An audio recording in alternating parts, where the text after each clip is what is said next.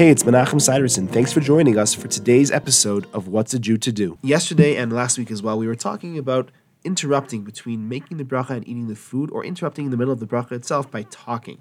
Today we're just going to add that one should also not communicate by even making sounds in the middle of reciting a bracha. For example, if one wishes to instruct a family member to be quiet, don't say shh or nu in the middle of reciting a blessing. And really, even after making the bracha, you should not be communicating with these sounds until some of the food is eaten. For example, if you want to convey that the food is tasty, don't say until some of the food is actually swallowed. After the fact, if you have communicated by uttering some sort of sound, either during the bracha or certainly after the bracha before you swallow some of the food, it would not require you to recite a new blessing. Thanks for joining me. I look forward to seeing you tomorrow.